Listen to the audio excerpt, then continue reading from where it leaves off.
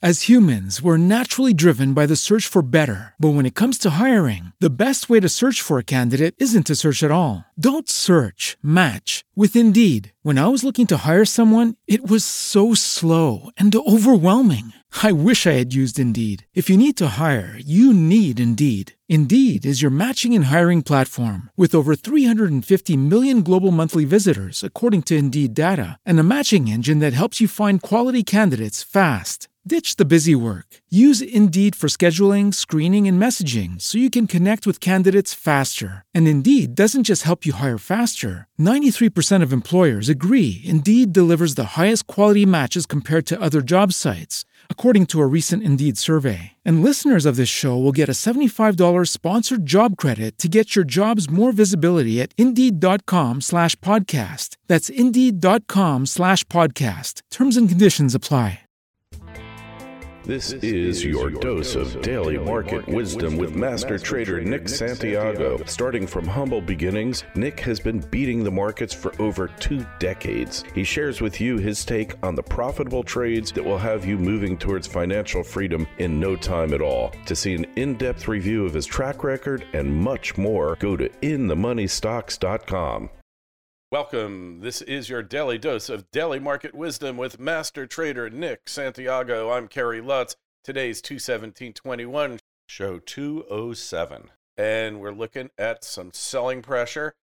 Nick, I'm starting to worry if it's too late to go to In the Money Stocks to get that trade of the decade. Because, man, like I took it and I am up like bigly today. I was shocked when I looked at my portfolio this morning and after the markets open and how much it was up. Well, this is nothing, so it's not too late. Again, I don't think this has really even started yet, so that's the good news. But again, we got the markets under some early pressure today, so it's going to be important to see how the major stock indexes close today. Overall, we really want to take a look at the volume. We want to see what the volume is by the end of the day. That'll tell us a lot more. Lately, every market dip's been a buying opportunity. So basically, the trend has been up and everybody's been dip buyers continually, but that will come to an end eventually. So we'll see where we finish today. That'll tell us a lot more going forward. Yeah. Hey, well, in the long run, as John Maynard Keynes said, we're all dead, right? I try not to listen to that Keynes guy too much.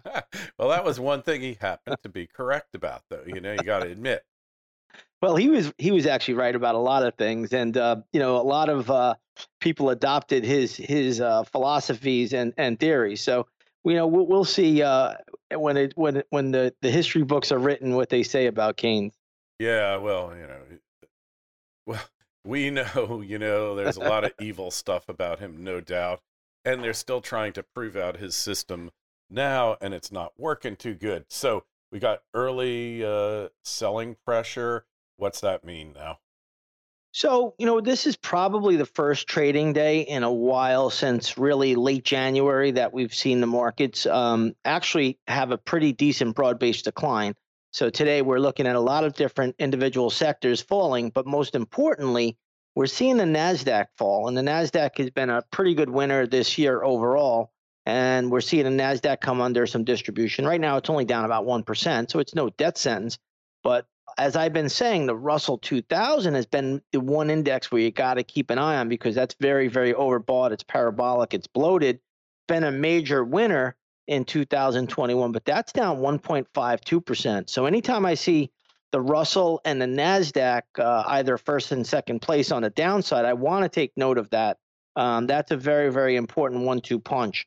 And today they're both lower, and the Russell is leading things lower. So we'll look and see what the close looks like. We're going to look at the volume today. Lots of different things that I go through each and every day. But as I've been saying, I've been very, very cautious over the past week or so. I thought we would get a sell-off in January, late January. We did that, and then we got a nice bounce, which is usually what will happen. You'll get another bounce, and this time the bounce went to new highs. Now I think traders got to be really, really cautious here because these markets have been giving me a lot of distribution signals. And when I get multiple distribution signals each and every day, I know we're on borrowed time here.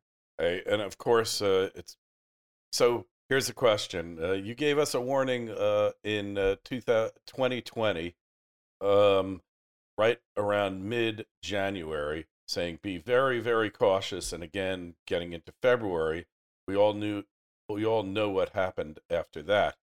Is past going to be prologue here for you, Nick? I don't know if it'll play out exactly like that. This time around, it's a little bit different. You got to remember, always when you get a top, it's a process, right? It's not like a bottom where a bottom you get you get that big, hard, heavy volume sell off, and you run out of sellers, and next thing you know, it gets a big bounce, and we call it a V bottom. The tops are different because what we call is a rounded top, and that's why we get hence the name of that term. But so they're a little bit tougher to identify overall. But what you have to do is really you have to look at the underpinnings of the charts, and you have to look at all of these different equities, leading industry groups, and so many different things that I look at. I have more than I could even talk about here.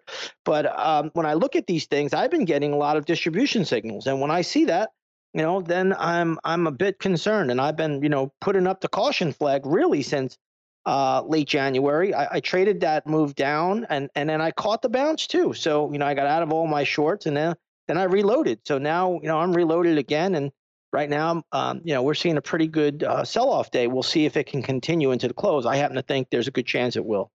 Hey, the VIX is up today, huh?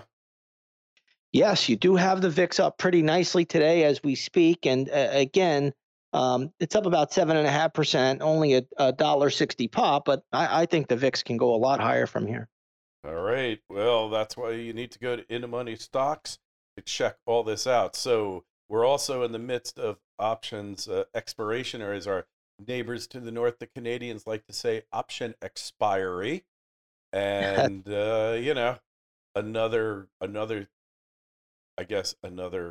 thing to throw into the pot to stir it up. Yeah, that's right. A lot of times with options expiration, we're going to see a lot of institutional game playing into the end of the week. Now, the institutions can move stocks any way they want for 4 to 5 days. That's not a big problem. It does become a problem, though, if the markets sell and they're not prepared for it. So that would be an issue. So we'll see how this plays out. This is going to be an interesting options X because we always talk about the quarterly expirations. This one is just a monthly. But it comes at an interesting time period, right in the middle of February. And again, this is usually a time where you get a lot of institutional game playing. It's not favorable to the retail options trader, but we'll see how this one plays out too, because it'll be very, very important as we go into the latter part of the month. All right. Well, that's interesting there. Quickly, gold and silver. Gold's being hit again. I have a theory about this. Has nothing to do with the fundamentals. First, when the new administration comes in, they slam it 40, 50, $75, comes back a bit. Now we're getting ready for stimulus, which in and of itself is a plus for the metals and a negative for the currency. So they're making their last stand. Maybe. I'm never good at the story. And that's the one thing I've always tried to tell all of my members. I said, I don't know the story. What I do know is the charts. I've been pretty adamant about saying we're going to get some more backing and filling. Ultimately, got to go down to the low 1700 level where I think gold will start to stabilize. Could it be 1725, somewhere down there? I think that's probably a decent area. GLD, I think we're going to go down to the low 160s. And then, if you look at the GDX, I think, we got to go down and test the 31 area. And that's where that will start stabilizing. So, I've been looking for more backing and filling, even when we have those big bounces. I've been saying don't get too excited about them. This is just part of the pattern. And again, we could still get some bounces from here too. So we'll just have to sit tight, but let these things get down into their appropriate levels. And then I think there's plays in those trades, in those equities. And the bullish thing is that silver is behaving much stronger relative strength-wise, price action than gold, which means there's been a change in precious metals leadership, and we won't even talk about platinum. Platinum's on a tear. All of these things are pointing to something big is going to be happening in metals in the not-too-distant future. Well, we've been talking on this program saying that, the chart of silver is so much stronger than the chart of gold right now, especially on a daily chart basis. So Again, if anybody's going to look to pick up some metals, silver is still the place to be, in my opinion. All right, silver is still the place to be, and we will leave it at that. Go over to inthemoneystocks.com, sign up now. Don't miss that trade of the decade and perhaps of a lifetime. It's not too late. And take a look at the Twitter feeds at ITMS, at Nick Santiago01, at Kerry Lutz. Email to kl@kerrylutz.com. Nick will pick up tomorrow. Sounds good, Kerry. And so concludes another episode of Daily Market Wisdom with Master Trader Nick Santiago. Be sure to go to his website, inthemoneystocks.com. Don't forget the Twitter feeds at ITMS and at Nick Santiago01.